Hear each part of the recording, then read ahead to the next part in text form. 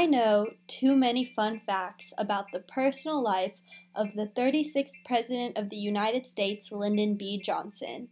You may ask, why? But that is completely irrelevant, and don't worry about what is not your business. Hi, I'm Sharon, one of your student podcasters, and I think knowing fun facts is always a great skill to have. So, here are some presidential fun facts for you. Number 1, of course, starting with Lyndon B. Johnson, everyone in his family, including his wife, daughters, and dogs, had the initials LBJ. His wife was called Lady Bird, even though that was just a pet name, but then they purposely gave their daughters and dogs the initials LBJ. 2. Someone gifted Andrew Jackson like a 2-ton wheel of cheese, and he kind of just kept it sitting in the front of the White House. Like, not in front of the White House, in like the front lobby, and like people would come in and eat it and stuff. 3. Bill Clinton, most well known for being a Rhodes Scholar besides his presidency. Okay, maybe that's not what he's most well known for, but anyway, never actually finished his time at Oxford, so he didn't get a degree. So when he became president, Oxford gave him an honorary degree. Bill Clinton is actually the only president so far who was a Rhodes Scholar. You know, that's actually one thing, well, one of many things, obviously, that UCSC and the American presidency have in common. We both have one Rhodes Scholar. Actually, it was just this last November of 2020 that a UCSC student achieved something that was never done before. So today, I have the honor of interviewing our very first Banana Slug Rhodes Scholar, Garima Desai. Hi Garima, why don't you introduce yourself? Hi, my name is Garima Desai. I graduated in March 2020 from UC Santa Cruz, and yes, as you said, I'm going to be a Rhodes Scholar in 2021. So great to meet you. We're going to start by asking you some basic questions to get to know you. Which college are you affiliated with, and where is your favorite spot to hang out here in Santa Cruz? So I'm affiliated with College 9. I lived there for all 4 years. Favorite spot, I think it's hard to choose just one. So I would say my top 3 are Opers. I love going to the gym and that view in the morning during sunrise or at night when you can see the stars. I love like any study area, so the libraries or computer labs, things like that, because they just give me like a lot of relaxation. I would say the third spot is kind of unique, but in College 9 there's the Namaste Lounge, and outside there are these 2 benches, and they get like such good sunlight, so I would just sit there like for hours in the sun, and I would say those are kind of my favorite spots around campus. Since I'm a first year, I haven't actually lived on campus, so I'm definitely going to check out all those spots when I'm on campus. Okay, so I did a bit of research online, and so I'm wondering what got you interested in studying the environment and the economy? Yeah, so I cared about climate change and the environment since I was maybe 5 or 6 years old.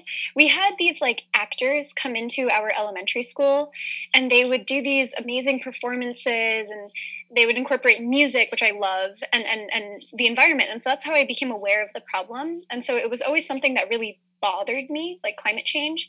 And then as I was going to college, I actually had a point in my senior year of high school when I took AP Environmental Science, when we were learning about the meat industry and how it was so brutal and disgusting and has water pollution and water waste and methane emissions. And no one in the class seemed to care except me. And that day I actually became vegetarian, and I have not gone back since. But others, it seemed like they didn't really care. They didn't have the same effect. And so in that moment, I realized that I need something that's a little bit stronger than just emotional appeals. And so I decided that when I come to UC Santa Cruz, I want to do both. I want to do a double major in environmental studies and econ. And that was how it all started. I remember them showing us those really disturbing documentaries of what the meat industry looked like, and I still don't like thinking about that. It was horrible. So Yeah. Moving on to a lighter topic, what did your undergrad experience look like? Like, which activities did you partake in outside of classes, from clubs and organizations to even internships and jobs? So I did quite a few jobs, I would say. I was a research assistant for 2 different research projects. The first one was Professor Adam Millard Ball and Professor West. So that's a project that I worked on for 2 years, and it was a really great project that gave me a lot of experience in what research is. And it was definitely one of my favorite activities. And then I did another research project with Professor Daniel Press in the Environmental Studies Department. And we looked at paper mills and kind of the global economy surrounding that. And then other things I did, one of my favorite activities was being an undergraduate teaching assistant.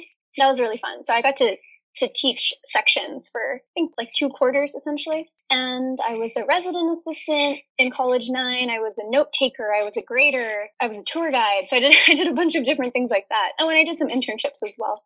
Which class were you a teaching assistant? ENVS 25, Environmental Policy and Economics. Fun fact, someone actually put my name like on the Rate My Professor of Professor Millerball's page. Someone said like, oh yeah, like Garima was the TA, like definitely take her or whatever. And so that was just, my friend showed me that and I just think it's really funny. Oh my God, your first mark at UCSC, the teacher. Exactly. So what got you interested in becoming a Rhodes Scholar? Is it something you knew you always wanted to do, or did you pick it up along the way? Yeah, so I didn't know what the Rhodes Scholarship was until February 2020, so literally a year ago. And this may seem like a long time for some people, but people know about the Rhodes Scholarship for years. People know for like the first moment they step into undergraduate university, they're being trained and developed to be a Rhodes Scholar. That wasn't me. I never heard of it before. But what happened was Professor Adam Miller-Ball was my mentor, and I worked with him for, like I said, 2-3 years. And he told me to see Professor Mark Massoud, who was in a different department. But he said, you should see him because you're interested in becoming a lawyer. And so I saw Professor Massoud. This was like right before COVID. This was February 2020. It was like my last quarter at UC Santa Cruz. And I see him and he goes, I'm sorry, you have a 4.0 GPA and you did all these like, different extracurriculars and research and things. And I was like, yeah. And he's like, have you heard of the Rhodes Scholarship? And I was like, no, what is that? And so that's when he told me to apply. And I didn't believe him. I was like, oh, I'm not going to get this thing. I'm not anyone special. And he told me that he was actually a Rhodes finalist, which is a really big deal. And he said, I was a Rhodes finalist, but I would not want to apply in the same year that you're applying. And that really stuck with me. I'm like, he just met me. Why would he say that? And so I think that really encouraged me to apply. And that's how it all began. So I never knew all along that I wanted to do this. Yeah, that's really sweet. Okay, next question.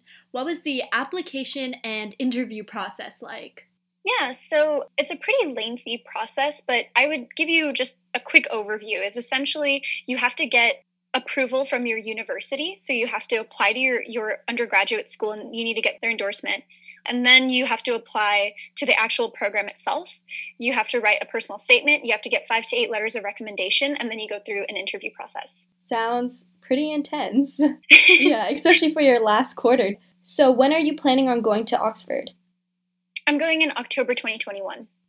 And what are your goals for your future? Yeah, so I want to be an environmental lawyer for sure, specifically an environmental litigator. But if I was thinking really, really broadly, as high as I can go, wherever I can make my biggest mark. So even if that's President of the United States, I would love that. We love that. And second to last question, not last question yet. This one's more intense. What does it mean to you to be UCSC's first Rhodes Scholar? And was it a more meaningful accomplishment being a student of color? Yeah, I love UC Santa Cruz. Like, I was probably the most excited person ever to go to UC Santa Cruz when I found out. I loved it and I came in full swing. So I just felt that UC Santa Cruz gave me so much that I love to give back in this way where I'm boosting our school forward. So first of all, it felt like such an incredible honor. And the entire time, especially when I found out that I was a finalist before winning, I was like, I'm carrying the whole name of my school on my shoulders. Like, I need to do this for my favorite school ever. And then in terms of being a person of color, of course, I'm the person, so I'm not quite sure like how I feel, right? Because it's me. But I think definitely when I see other people of color, women of color, different things like this making big accomplishments, it really inspires me. So I just hope that other people feel the same way about this accomplishment. Really love that, especially as a fellow banana slug and a fellow woman of color. Lastly, any messages you want to say to any UCSC students who are dreaming big? Keep dreaming. Dream bigger.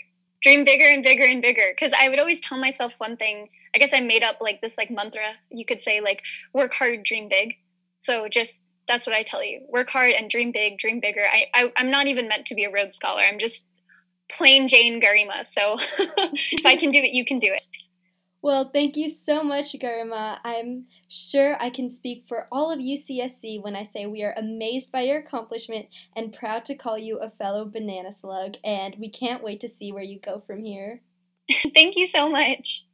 That's all I have for today, UCSC. I hope you enjoyed listening to that interview as much as I had conducting it. Until next time.